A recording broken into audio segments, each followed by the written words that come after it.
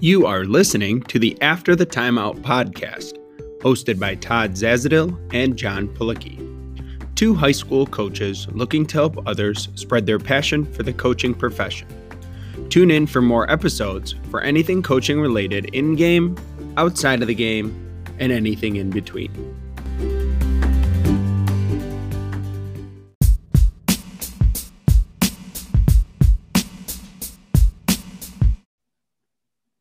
All right, on today's episode, we are joined by Connor Haar, assistant at West Liberty University and member of Rising Coaches. Coach, thank you for joining us. How are you doing tonight? I'm doing great, John. I'm very excited to be on with you and Todd and excited to talk some hoops. All right, so we have our opening tip segment. We just kind of want to talk to you about your progression, right? And how you've been kind of moving up the ranks here. So, maybe if you could tell our listeners about like kind of the steps you've taken to get to where you are now, and kind of what each of those steps involved. And then, how do you decided on that route? Like, what are the, everybody has different circumstances, whether it's school, whether it's, and then, it's kind of a long opening tip, but how would you recommend coaches and, trying to start their profession and where to start? Yeah. So obviously I started out, not as a player. I'm 5'8", 130 pounds. So probably not exactly the best basketball body in the world. But I started out as a student manager. I would say my manager experience is a lot different than what it would have been at a lot of other schools, where you're going in and, you might be going into like a state university that's probably a Division I school, maybe occasionally a Division II school. But if you go to, a bigger Division I, some of these schools, these high major schools, I know some of like the top Power 5 schools, I've been told like Kentucky and Duke have like a manager for every single one of their players. So you're talking like, anywhere from, 5 to, 15 managers there. I started out at a JUCO called Columbus State in Columbus, Ohio. I'm originally from Youngstown, Ohio, and I don't know if you guys know anything about Youngstown, Ohio, but it's not exactly the most wonderful place in the world. All football, all the time. Yes. Yes. Penguins, right? Penguins? Yep. Youngstown State Penguins. Yep. That is very true. But yeah, so I moved like 3 days after I graduated high school, I moved to Columbus. I had this idea in my head that, I wanted to start start the basketball coaching profession and try to, kind of get my foot in the door. And, I really wasn't sure how to go about that. And I contacted the head coach at Columbus State, and he said that they had a manager spot that was full. They only had one manager. So I waited till the next year around, contacted him again. And I became a manager there. And, basically all I did the entire time I was there was do laundry and run the scoreboard during practice. Those were the only two things I did. But I think probably what was the most beneficial part to my career was while I was a manager, I started working for a recruiting service based out of Columbus, Ohio called 270 Hoops. And 270 Hoops is ran by a guy named Zach Fleer, who's very popular on Twitter and knows every college coach within probably about 300 miles of Columbus, just because Columbus is such a hotbed for recruiting and there's a depth of talent at all levels. So that was kind of how I started, was just, going the manager route. But what I found out to be the best experience for me from a basketball perspective was, doing these scouting reports and meeting Zach Fleer, who was a big mentor to me. And he was able to introduce me to a ton of different college coaches. And because of that, I was fortunate enough to, shift into the next part of my career as a student assistant. But I would recommend for anybody that's trying to kind of break into the coaching field, especially young kids that, don't necessarily have a basketball playing background, that, you got to be open to whatever's available. And, that might be, you willing to move, you willing to relocate, whatever the case may be. That's a big part of, you always got to chase opportunity, and it's always better to chase opportunity when you're young. And one of the things I got to add to this is actually a pretty funny story that I was meaning to tell you guys. So when I got to Columbus State, and it was I believe like my first week on the job, it might've been my second week, but it was like really early into the job. And I was talking to one of the assistants that they had there, and he was like, well, so, like, what do you want to do? What are your aspirations? And I was like, I want to coach. And he's like, you want to be like a head coach? And I'm like, yeah, I want to be a head coach. And he's like, in college? And I told him, yeah, I want to be a head coach in college. That's why I'm here. And he told me that day on my very first week that because I never played college basketball, that I would never have a college coaching career. Obviously, to me as a 19-year-old kid, I was like emotionally distraught about that for a while, and I didn't necessarily know all the people that have been managers, like the Bruce Pearls, the Steve Proms, the Buzz Williams, all those guys of the world. I didn't really know a whole lot of their background, so to me, I was like, oh God, like this is terrible. But it's kind of funny how everything comes full circle. But I would always say the most important thing to anybody looking to break into the coaching field is start out doing whatever you're told, chase the opportunity while you're young, and come in with a great mindset and try to find some ways to add value, whether that's with your energy, your attitude, whatever it is you're going to do. You got to do it to the best of your abilities. I think that's great advice. Just be where your feet are. We like to give all of our guests the opportunity to kind of talk about their program, kind of promote their program, promote their players, promote the staff. So why don't you tell our listeners a little bit about, Western Liberty, the basketball program, and kind of where you guys are at. Yeah. So West Liberty is a Division II school. We're located right outside of Wheeling, West Virginia, which is a pretty larger scaled city in West Virginia. But we're actually where we're located at, we're right on the border in the tri-state area of Ohio and Pennsylvania. So in my apartment that I'm at right now, which is 10 minutes from the school, if I drive 5 minutes in one direction, I'm in Ohio. And if I drive 15 minutes in the other direction, I'm in Pennsylvania. And the biggest thing about West Liberty is just, the tremendous amount of success that they've had over the past, 10 to 15 years. They're in the top 5 in NCAA, whether that's Division I, Division II, or I think Division III in winning percentage over the past 10 years.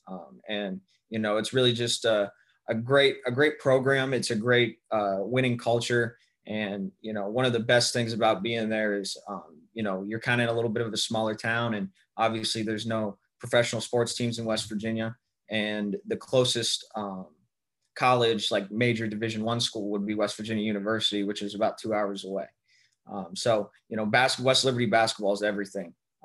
It's everything to all the people. It's everything to all the students. It's everything to anybody that's around the town. And I think it provides a really unique environment and a really unique experience that you're not going to get from a lot of Division IIs or even mid-major, low-major Division Is for that matter. Where you might be in a bigger city where there's a lot more stuff to do. There's a lot more stuff going on. There's a lot more sports to get excited about. And I think the biggest thing too, cycling back on our success, has just been our play style. So we average over 100 points a game every single year, which is first in NCAA Division I and Division II. We're usually like top 5, if not first in D2 in field goal percentage, and also top 5, if not first in Division II in assists every single year as a team.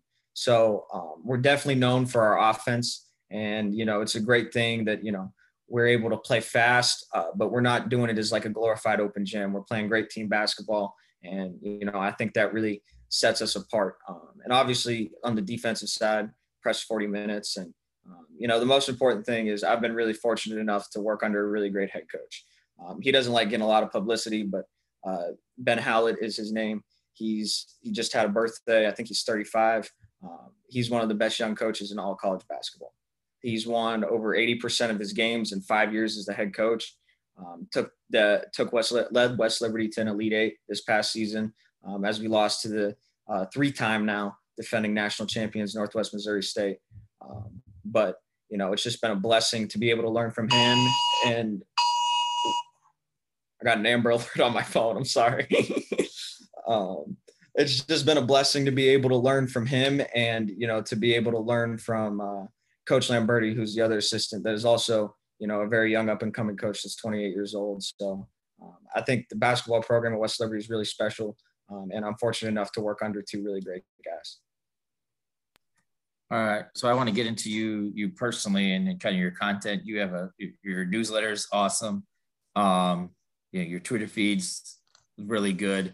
So I guess how did that come about? Right. Cause I think this is always interesting. Like because a lot of people think, oh, I can do it, but then, it doesn't get there.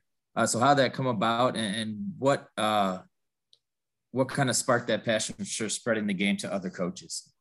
So, I'm not gonna sit here and say like, and I think most people are like this, especially people my age that, come into this just kind of relatively unknown, where, I think this is a big part of like, personal branding and a networking tool, where, I kind of went in it as like, I was a manager, I was a student assistant, and now I'm trying to figure out, exactly how I can make a name for myself, to, move forward and progress in my career. That's kind of how it all started. And, it just started because I watch a lot of basketball. I watch film. That's what I do. That's my hobby.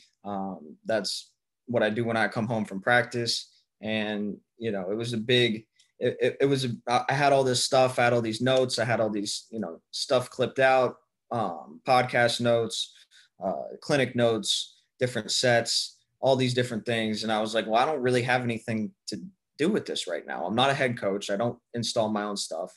So like, why not share it with somebody else? And outside of that, it did turn into definitely me loving to share the game because of the great relationships that I've made with coaches from that. And also, I love to learn. I love to learn new things. I love to hear other people's perspectives. And, by me sharing the game, in turn, I was able to learn a lot more from other coaches that would share the game as well.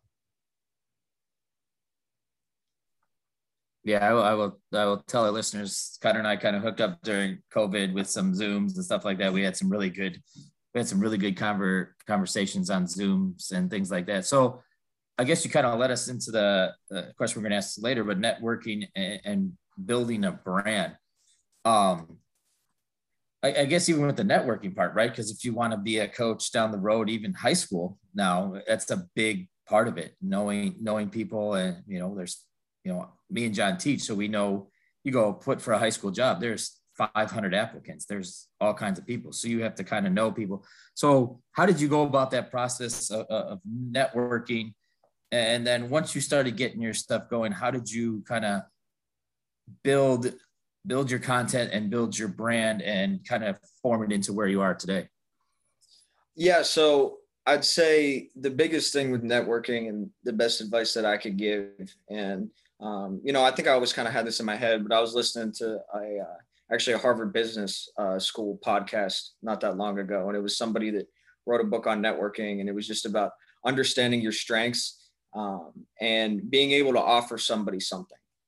When you network, a lot of times it can be very, dry. It can be a lot of small talk. It can just be like, maybe one or two phone calls and that's it. Because, it's such a difficult process to navigate, especially when you're young. Because if I go, message a head coach, like, and say like, hey, how you doing? Like, they know that it's not really like it might be intentional, but they know exactly where I'm trying to get at, if you know what I'm saying. So, the biggest thing was, I found myself to, just have a knack for X's and O's and a knack for, different elements of the game.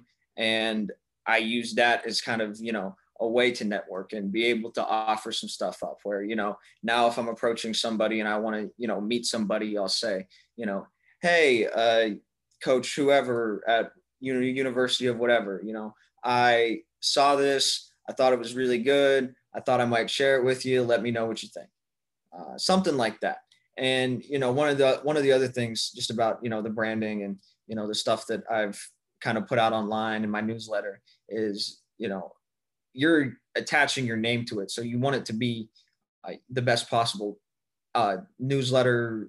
I don't know, you want to call it episode, but you know what I mean? You want it to be the best post every single time. I want every tweet that I put out to be the best tweet every single time. And if you notice, like, I don't tweet every single day because I feel like when I tweet something out and all these coaches see it that follow me, I want it to be worth value to them. So I don't want to just tweet like, a basic horn set that every team in, college basketball is running. Like there's no point in doing that. It's just me trying to say like, hey, I know what the technical term for this is, but nobody's really benefiting from it because they've already seen it. So the biggest thing for me is just trying to come up with new ways, whether that's, because I've kind of went away from sets. Like I was big doing sets and stuff. And I've kind of went away from sets to more now going into like concepts. And, the biggest thing with that is like, I go to, I've been to, a bunch of college practices and stuff and a bunch of high school practices and all this stuff. And, I'll watch teams, just depending on your style, and there's no right or wrong way to play. But I'll watch teams practice their sets for, almost the entire time, or the entire live session. And then the coach will be upset with his team that the sets aren't working, or, they don't know what they're doing after the set. And that's where kind of like the conceptual stuff comes in. And I think is a big tool for a lot of coaches to have, because no matter how good you are, you could be, Matt Painter, who I think is probably one of the best X's and O's coaches in all of college basketball. Your set's not going to work every single time. And you got to be able to know, how to play and where to flow into and how to play without, being dictated what to do at every single point in time in the offensive possession. I personally, just on a personal note, I actually think that's great. I myself last year in our pandemic season didn't run any sets. And I've definitely gone more to the concepts route because I just think it's easier for kids to understand. There's less thinking involved. So everything you said there was phenomenal for our listeners. So I appreciated that. Before we kind of get into more basketball-y kind of topics, I kind of wanted to talk about rising coaches for a second and kind of take us through, what, your role is within Rising Coaches and kind of what does Rising Coaches, what does the organization do, maybe for listeners that don't know what it does? Yeah. So first of all, I don't really do anything special for Rising Coaches. I'm just a member with them. They were fortunate. I was fortunate enough to get honored with a, kind of like a service award, but I didn't get the big service award. The big service award was sent out to like 5 people. I got the service award that was sent out to like 200 people. But better still nice. Yeah, better than nothing, right? But Rising Coaches has been really cool, and it's been just a great way to build relationships with other coaches. And I've been fortunate enough to build relationships with quite a few coaches, but the 2 that really stick into my head that have really benefited me. And I always say to young coaches and anybody that just, kind of wants advice on this stuff in general, that, it's always better to have, 3 to 5 or 5 to 10 really solid connections of people that you talk to every day, of people with the same kind of mentality and the same people that kind of push you to, think outside the box or think a little bit harder, rather than, just dry texting 200 different coaches every single day, or, it's better to have those well built up relationships in a smaller quantity. So the 2 that I've built through Rising Coaches has been Menelik Fernandez, who is doing something with Rising Coaches now. I don't know his official title, but he's employed by Rising Coaches now and was the interim head coach at Fleming College in Canada. And Menelik's a great dude. He has a podcast / YouTube show called Run It Back. And he's been really important in, my development, just me and him kind of bouncing ideas off of each other, going back and forth with each other. And then the other one is there's a site called Basketball MD. And, they put out content kind of sparingly, but it's ran by Matt Dickman, a guy who used to work for the Sioux Falls Skyforce, which was the Miami Heat G League team. I don't know if they're still called that or not. But Matt and me have developed a really good relationship, and it was probably about 5 or 6 guys. Matt, Daniel Dick, who's an assistant at Fresno Pacific at D2, Stu Hartenstein, who is an assistant at Denison, which is a Division III school in Ohio. And, it was just a bunch of guys that got together and, just started talking basketball every single day and started bouncing ideas off of each other of different kind of film projects, different kind of X's and O's stuff that they wanted to put out. And it's been really beneficial in my professional development to be able to meet those guys, not necessarily just because, they might, they never like help me get a job or anything, but it's like they're helping me get better almost every single day. And, you know, being able to have those like-minded people that I have connected with through Rising Coaches has been the biggest benefit to me overall. And, you know, it's not anything, you know, super special. It's just a great way to meet other coaches, meet like-minded people that want to connect. And, you know, obviously it's not going to get you, it's not going to, you know, magically make you, you know, better. You got to, you know, put the work in and see other people and talk to other people. And, you know, you're going to get those kinds of relationships through a platform like that. So I kind of wanted to now go into, I had kind of listened to you talk about some things with ball screens on a podcast. So we really like, Todd and I really like for our listeners to just kind of target, you know, so maybe for you, what are 2 or 3 of the most important keys to setting and using a good ball screen? Yeah.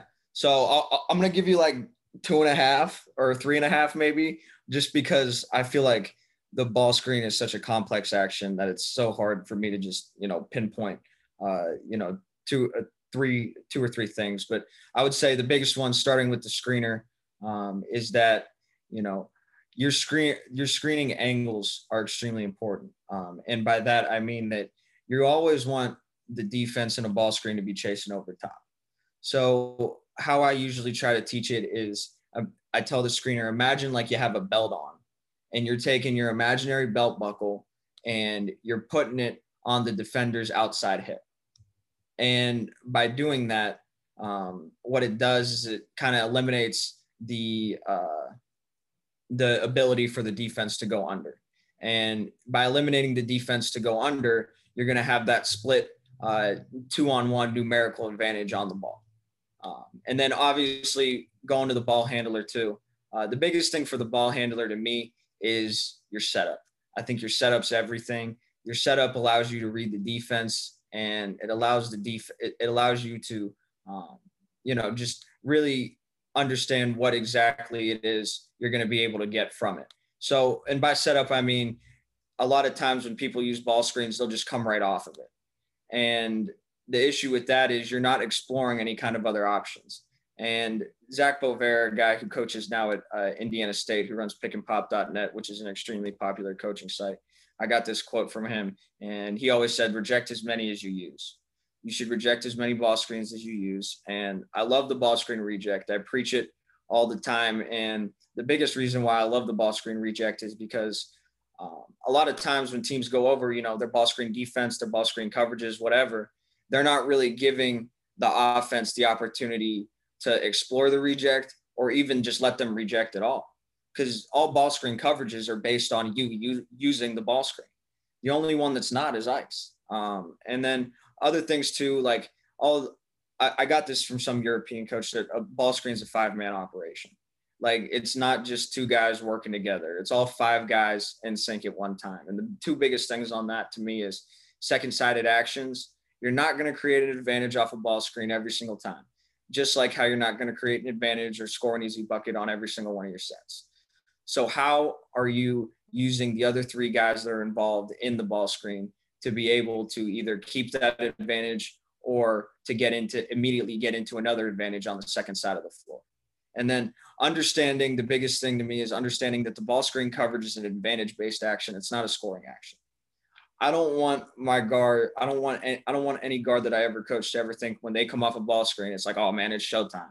You know, I want them to be able to understand the reads. I want them to be able to see that a lot of times moving the basketball out of the ball screen and attacking that tag and getting to that numerical advantage is a lot more valuable than them, you know, just trying to plow all the way through to the rim. But with that being said, as a caveat too, I do always tell them that you have to establish yourself as a threat to score.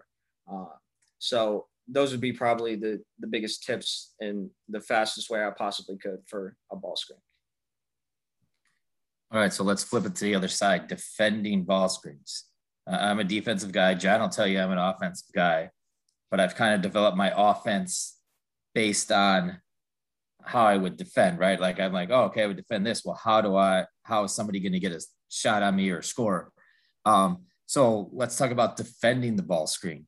And then, you know, you don't have to give away all your trade secrets here, but like a coverage that you think is your favorite or very effective for defending a ball screen. Yeah. So I have I'll give you probably three here and just hit on them really quickly. So the first one that I really like that I've never had the opportunity to install or utilize yet, but I think it's really effective and it's becoming very popular, is the veer switch, or the peel switch as teams would call it, where it's essentially you're playing drop coverage, but at that point in time, when the ball handler gets to the level of the defender, they then switch where the big then takes the ball handler kind of, depending on where the screen's set, maybe at the 3-point line, maybe like the 18 to 15 feet range. And then that guard's chasing back on the roller, or he's just staying attached to the screener that pops.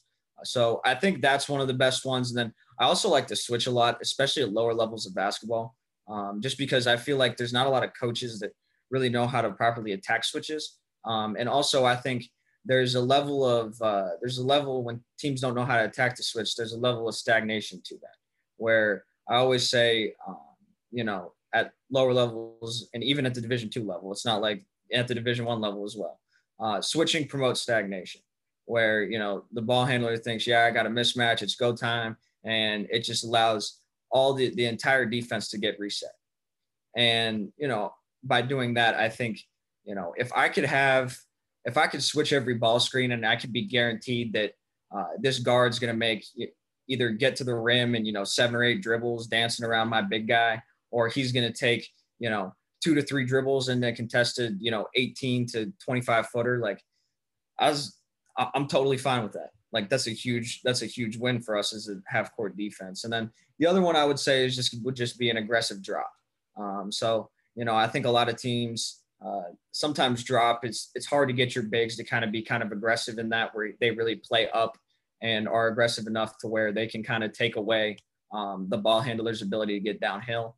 A lot of times they're kind of spread a little bit too far back, which leaves them susceptible to, the guard attacking his outside shoulder or the big popping off that screen. But I think a really aggressive drop is also a really good coverage. But if you notice the tendency in all three of these is it's that all of them are, they're more or less considered conservative coverages and are required of a shorter tag length than, maybe a hedge, any type of hedge, or a trap, or in some cases, even an ice too.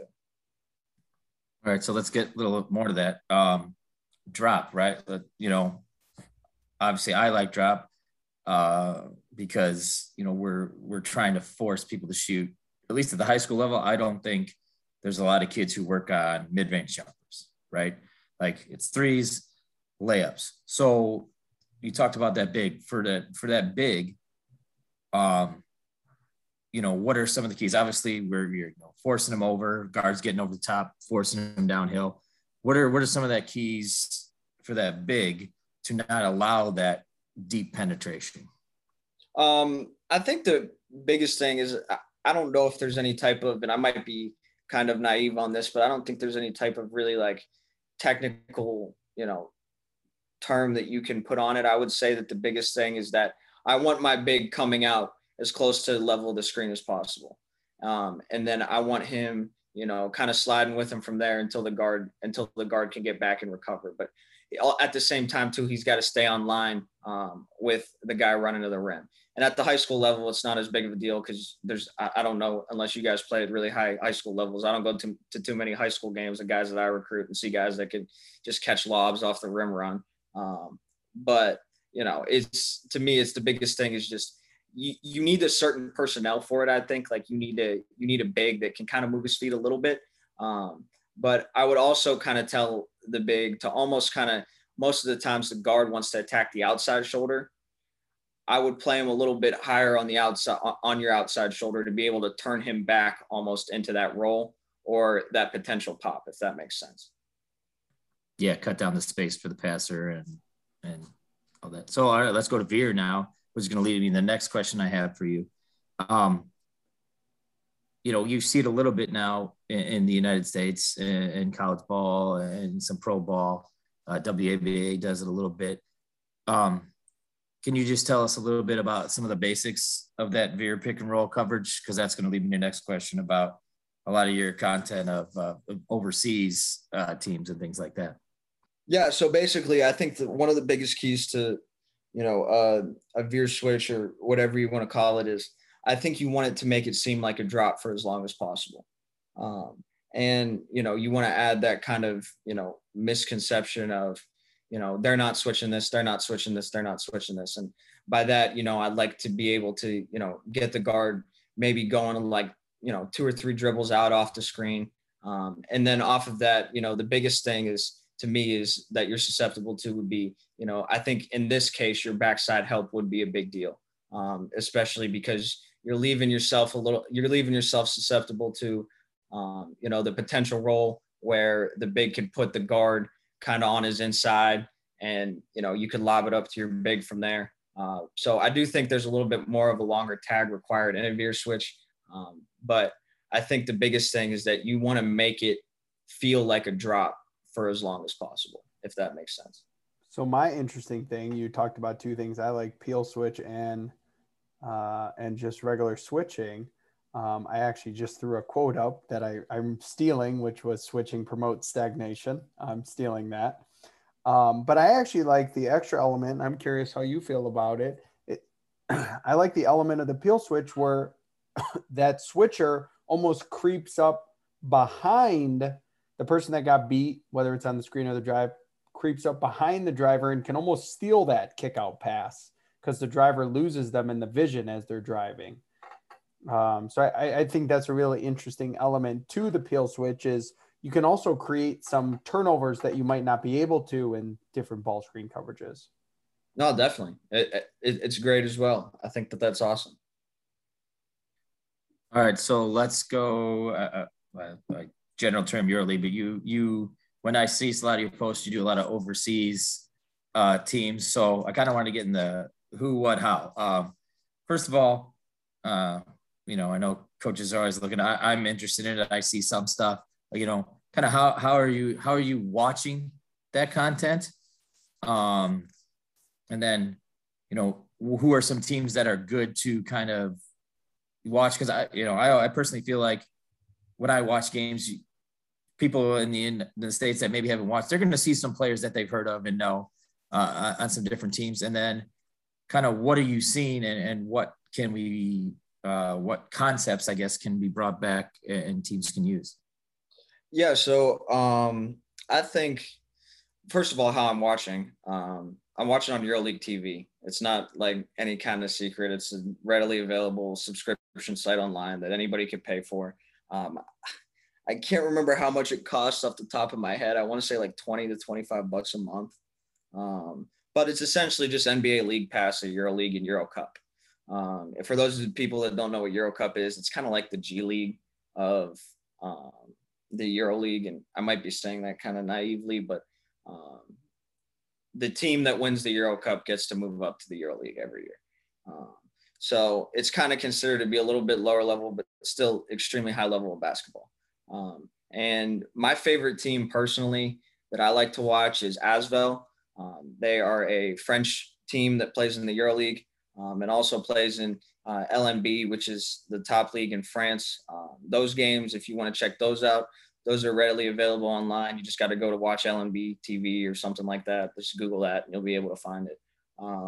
But the reason why I like them so much is because they're not doing as much this year, but last year specifically, they played really well out of the short roll. And, they attacked the kind of the backside advantage better than, probably any team I saw that year out of the short roll. And, my favorite thing about European basketball is that it's so much more team oriented, I feel like. And some of the actions that I would like, that I like a lot that I've learned from, watching the European game, first would be the reverse angle screen. So anybody that's unfamiliar with that, it's kind of pretty not common now, but it's, the ball handler dragging out a ball screen. The big looks like he's going to, come set it, and he sets it on the short side of the floor. So by setting it on the short side of the floor, it's not really a scoring action for the ball handler as much as it is kind of a playmaking and creation action for whether the big to play out of the short roll or the guard to be able to hit the opposite side of the floor. Now, if you're playing against certain coverages that are a little bit more aggressive, sometimes it can be a little tricky for that guard to hit the opposite side of the floor because, it's a long cross court pass for him to make. But I love anything that's out of the short roll that comes usually from either a step up or a reverse angle screen. And then the other one that I've been really big on recently is, and I'm going to butcher this name so bad, but it's Balabo, which is actually, it's named after a team that is out of Spain.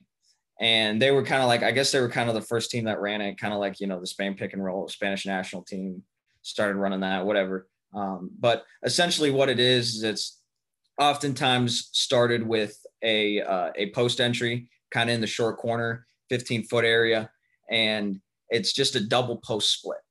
So the amount of things that you can do off of that are absolutely just phenomenal. And it leads to such a level of unpredictability. It allows guys to read the defense for multiple post splits. So one of the team that runs that the most last year that I saw was Mornar Bar, who plays in the Euro Cup and also plays in the Adriatic League, which is Adriatic Leagues are available on YouTube as well, full games. And, so going back into like that double post split. So, there's so many different things you can do, whether, it's almost like working off of a stagger where, you can reject the first screen, you can curl the first screen, you can come off that first screen and twist it back for the original screener to come off a double screen. I think the endless amounts of possibilities that come from within that action are just phenomenal. And then probably the last one that I'll hit on really, really quick is just the veer screen. And that's kind of popular in the NBA as well, where, you have the big coming up to set the ball screen. He slips it early. I think it's probably best utilized against the drop coverage, which is why it became so popular in the NBA because, drop's very popular. I don't know if it still is. I don't watch a whole lot of NBA, truthfully. But it used to be back when the Bucks had a really good drop defense with Brook Lopez from a statistical standpoint. But now it's the big slips the screen. I kind of went on a tangent. The big slips the screen and he goes to screen away on the opposite side of the floor. A lot of teams run that off of what you would call, kind of a shake pick and roll look, single side pick and roll where he's going towards the single side. I actually like that as well. That's great stuff, especially I think in early offense too. But one of the things that I like the best out of that is going to the two sides. So veering your step up and then making it where your guy can reject that first one. And then you can come off and screen that second guy that's all the way dropped down as the low man and help. And one more that I'll just hit on because I think it's phenomenal and it's not really as big of a European thing, is just the get action. So, throw and go, get, whatever you want to call it. I just think it's great because it gives you a tremendous amount of possibilities. And, you could it's almost like the better spaced, less, rule-based, to me, kind of Princeton type deal, because you have so many more options that you can do off of it where, you can get it, you can twist it back in another ball screen on the opposite side of the floor. You can play away, you can chase it over the top and maybe basket cut, or you can chase it over the top. And, if you got a mismatch on a smaller guy, you can post the guy up, just seal him right in the middle of the paint.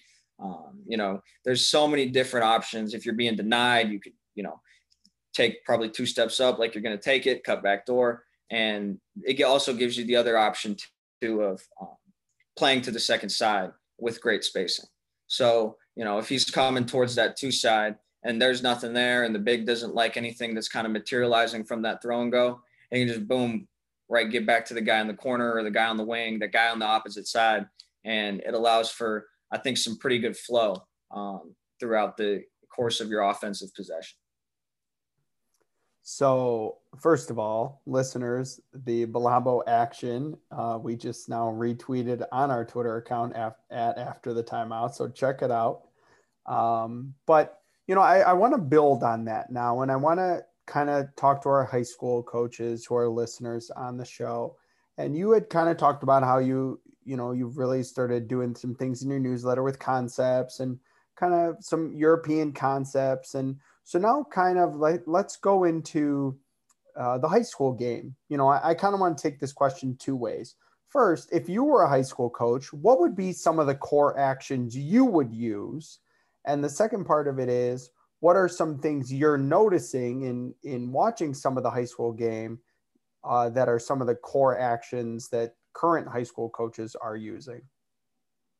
Okay, so when I saw this question that you guys put out to me, it really made me think, because I've never actually thought about this before. So I really like that. But to me, I think the biggest thing that I would do as a high school coach is, and I kind of went about this one or two ways. I went about it from more of a conceptual approach of where you'd play 5 out, and you'd have different kinds of automatics based on where the ball's centered on the floor to get you to the next action, or and it would essentially be, we're going 2-man off the ball to 2-man on the ball, and then we're getting to the next side, we're going 2-man off the ball to 2-man on the ball again. So a little bit similar to kind of like, you could say, a little bit of Princeton, a little bit of 5 out, a lot of the stuff that you see nowadays. And then the other one that I would say I would do a lot would be, I don't know if you've ever heard of it, but I know you guys had Ryan Pannone on here, who's just absolutely phenomenal. I listen to everything Ryan Pannone whenever I can. But he's done a lot of clinics on the 3-out pick and roll offense, which is kind of an offense that started in, I don't know if it started, but became popular when Pannone was an assistant coach at Jerusalem under a guy named Oded Katish, if I'm not mispronouncing his name. But it's essentially just a pick and roll motion offense where you're seeing the different kinds, and I'm not doing it as much justice, but it's different. It's a continuity where you're going from an empty side ball screen or a drag ball screen with a guy in the dunker spot. And you're taking that from one side to the next empty side. And then that's where you see a lot of like what you kind of see in the NBA now, or even in Europe, where off of that empty side ball screen, you're seeing that guy from the dunker spot shift up to the free throw line, and you swing right into, a step up screen, or if that guy's denied, you can play like a get action with the big and the guard. But it's just kind of continuous motion that's supposed to be, kind of ran at a much faster pace, if that makes sense. But to me, that would be the biggest thing as a high school coach, is I would want to have my guys think the least amount as possible, and just focus on playing fast, being able to read screens. And hopefully if I got guys that are good enough to come off ball screens, I would probably incorporate that as well. If not, it's really simple. Instead of doing a ball screen, the guy would come up to set a ball screen, we'd play a get off of it instead. And that's a big thing in the motion offense that I was talking about, is you dictate who the guys are that can come off of ball screens, and you dictate who the guys are that are get guys or dribble handoff guys, if that makes sense. No, definitely makes sense. So let's talk about the development of the skills for players with these concepts.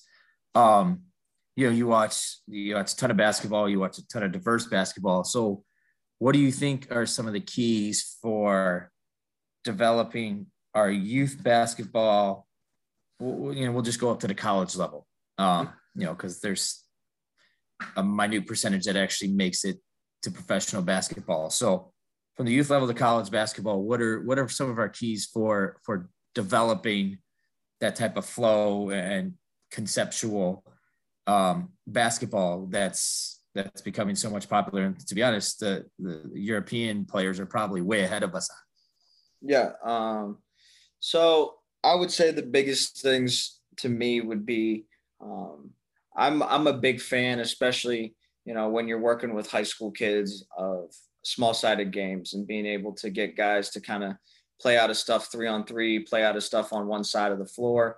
And where I would really start, though, is you start out essentially, because you're running these actions and you're running these concepts to give them an advantage, and you want to play out of that advantage.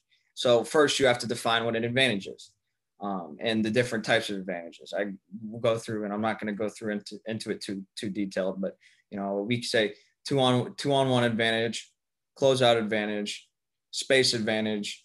And I would say I throw in a mismatch advantage, just if you got to, big on small, small on big, that type of deal, as kind of like the 4 main advantages that you're getting throughout the course of a game. So I would start out with, them getting an advantage. So, they have it, they're playing with it, they're playing through it, and you're playing off of different concepts off of that, reading the third defender in the action. You don't know how many times we have kids that we get that transfer in that don't even understand how to hit the opposite side of the floor and, kind of help the helper scenario on the 2 side. So, starting out with hitting the opposite side of the floor, reading the third defender on the helper. Then we can go into, after we read the third defender on the helper, are you making that one more pass? Are you driving it? Are you shooting it? And then we can go even deeper into detail on that of, when that guy drops down, we could just cut that guy on the 2 side and say, we're cutting the helper, different things of that nature. So you start out giving them space, giving them an advantage, but you can't stay on that for too long, because too many times the biggest mistake when trying to teach kids to play through an advantage, I think personally, is that you're giving the guys an advantage. So they already have it. So in a game, throughout the course of, I don't know how long high school in Ohio, they're 32 minutes. I'm not sure how long they are, if it's all the same. But in the course of a 32-minute game in a high school game, nobody's just going to give you an advantage. I mean, you might get it every now and then, but it's not going to happen immediately. So then it becomes, working in your different actions to be able to create that advantage, and then finding the advantage out of that and understanding where it comes from. But I think the biggest thing to develop is just overall trying to get kids to understand, just understand the basics of basketball, whether that's, reading the screen, knowing to hit the opposite side of the floor, knowing when to cut, knowing, when to make quick decisions. That's one of the biggest things that we struggle with too with high school kids, is they love to just stall the ball. They love to grab it and hold on to it. And it's not how the game's played, even at the high school level, but everything's a lot slower for them at the high school level. But just kind of going off of that, those would be some of the kind of things that I would try to work on with high school kids.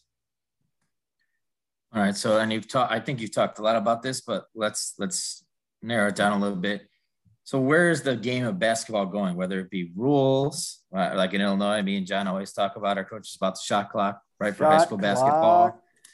Oh, I would love it defensively, because I can do all kinds of stuff at the high school level to goof you up in the shot clock, but it would be rules, whether it be maybe here in the States of changing the concepts of development,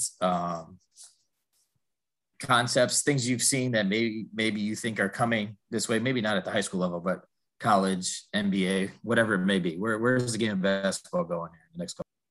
So one of the biggest things in terms of just basketball in general, the high school level, I think we need to get out of this, and it's kind of a cultural thing that trickles down, is we need to get out of, and we have a very individualistic culture right now, in terms of, what you can do for me and how can you get me better.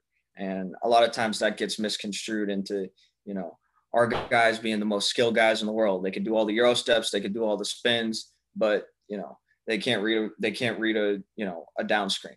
So just different things like that in terms of high school, I would love to see, trending differently. But I think it's more of a culture thing than anything. Is, it's just, what can you do? It's a very individualistic culture that we live in right now. And then the biggest thing to me in terms of basketball is, like I said, it's mastering the random.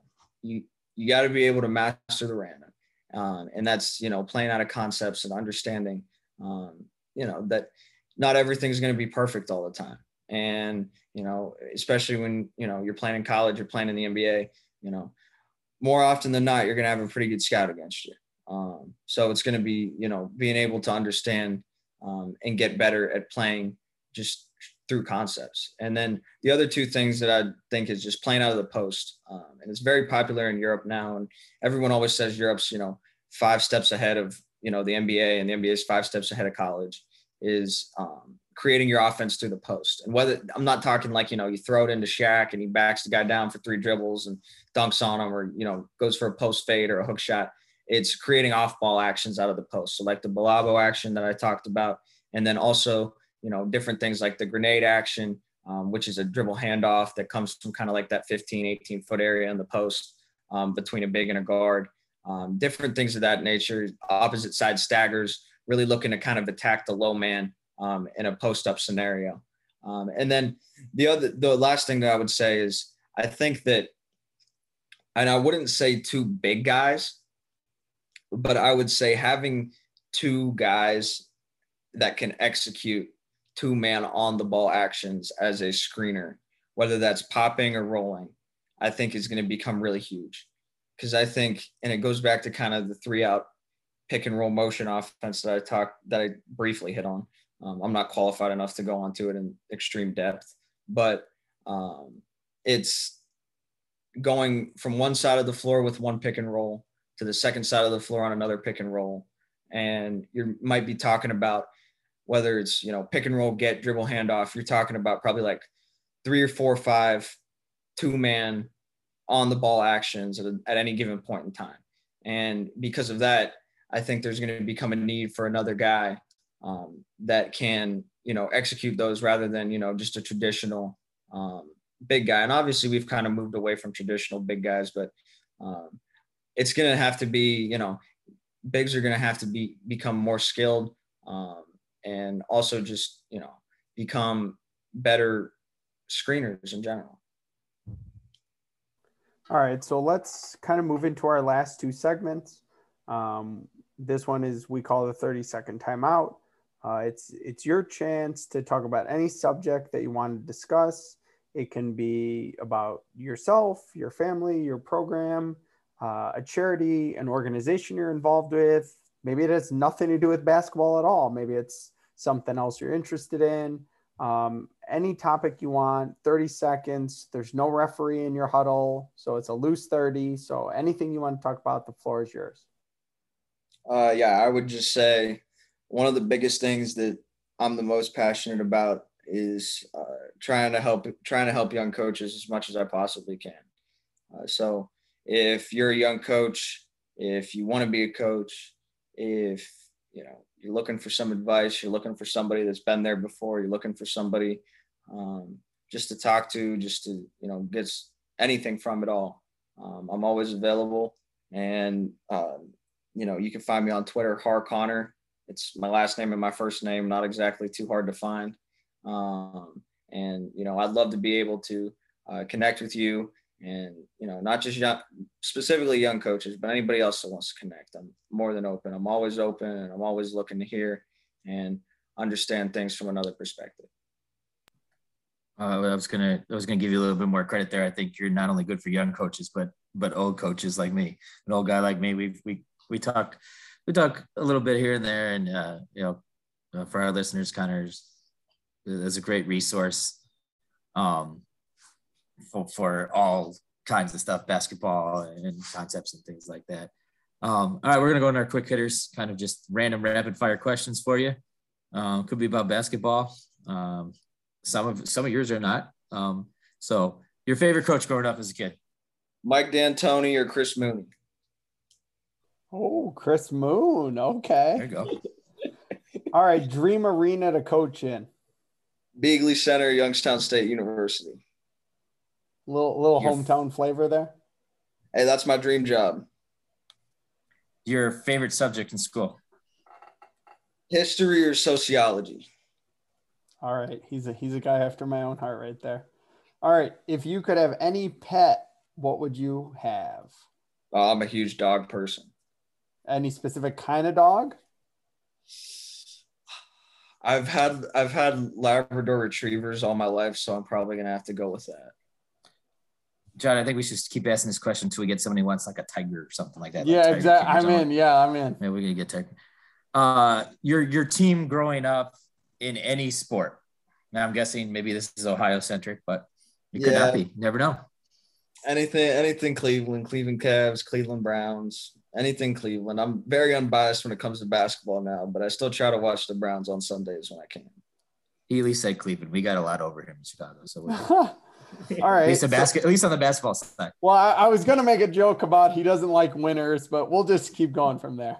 All right. So hobby away from the game of basketball. Need to find one. Don't we all? Yeah. Okay. So just at a personal front, your kind of your future goals or projects or stuff you're looking to do. My immediate goal right now is to hopefully get back to the Elite Eight and maybe not losing the Elite Eight with West Liberty. And, my long-term goal is to be one of the youngest possible NCAA head coaches, regardless of the level. All right. And I know, again, just to make this joke, because I know Todd likes to say he's a defensive guy, even though he's got a really good offensive mind. What would you say is one of the specialties or something you think you're really strong at in the game? I would say I'm obviously known as an X's and O's guy from a lot of people, but I'd say one of my specialties that I feel like people just don't see because they're not watching me coach day to day is just being able to communicate with guys and trying to communicate as clearly and concisely as I can. I really take pride in trying to get guys to, come out of the day, come out of the program with a significantly higher basketball IQ from where they started. Well, Connor, we can't thank you enough for coming on. This is a tremendous episode. For all of our listeners, Connor's a must follow. Whenever he's got something out, it's going to be good. We can't thank you enough. We're appreciative you joined us. Thank you so much. I appreciate you guys having me on, John and Todd both. It was a pleasure.